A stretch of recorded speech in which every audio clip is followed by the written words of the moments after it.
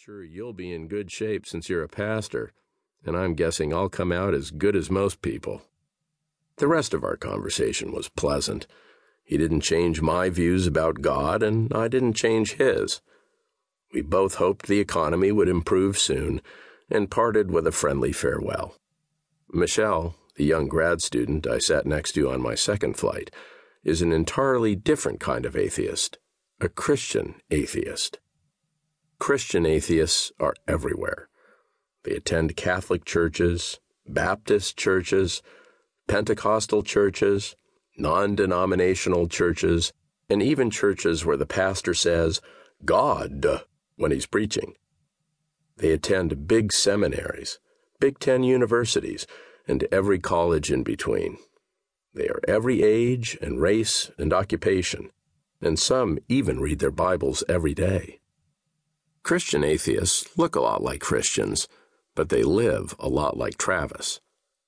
Before our plane took off, Michelle struck up a conversation. Somewhat nervous about flying, she seemed eager to talk, as if that might make our flight pass more quickly.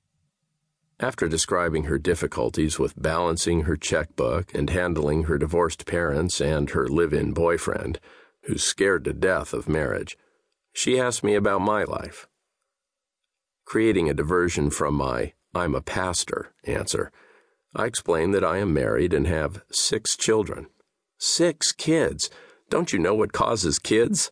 She joked. After some more small talk, Michelle asked me what I do for a living. No longer able to dodge the inevitable, I answered, "Well, as a matter of fact, I'm the pastor of a church." This revelation gave Michelle permission to unleash a stream of Christian words and stories, dropping the occasional, "God told me," and "God is good." She smiled softly as she described how she gave her life to Jesus at the age of 15 at a Christian youth camp. After praying sincerely, she was eager to get back to school to share her faith and live a life of purity and spiritual integrity. Michelle held on to her new belief in God, but soon slipped back into her old way of life. As if in a confessional, Michelle continued pouring out her life's darker details. She looked down as she admitted that she was doing things with her live-in boyfriend that she knew she shouldn't. She told me she wanted to go to church, but was simply too busy working and studying. She did pray many nights, mostly that her boyfriend would become a Christian like she was. "If only he believed in Jesus, then he might want to marry me," she said, wiping her tears. At last, Michelle expressed one final confession. "I know my life doesn't look like a Christian's life should look, but I do believe in God."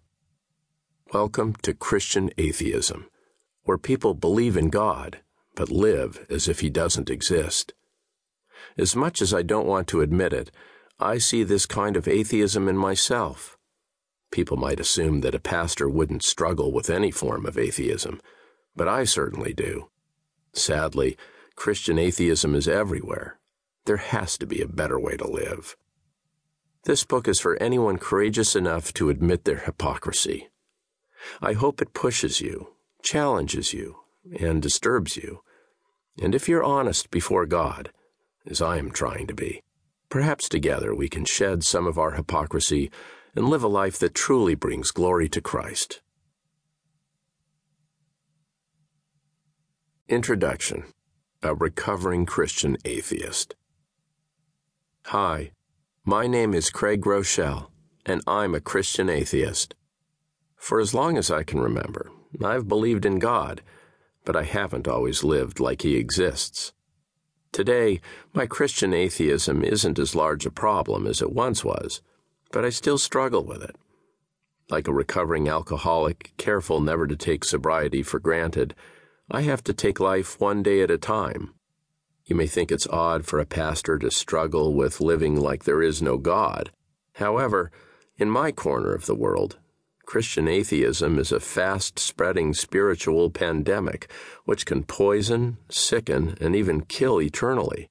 Yet, Christian atheism is extremely difficult to recognize, especially by those who are infected. My story illustrates the symptoms.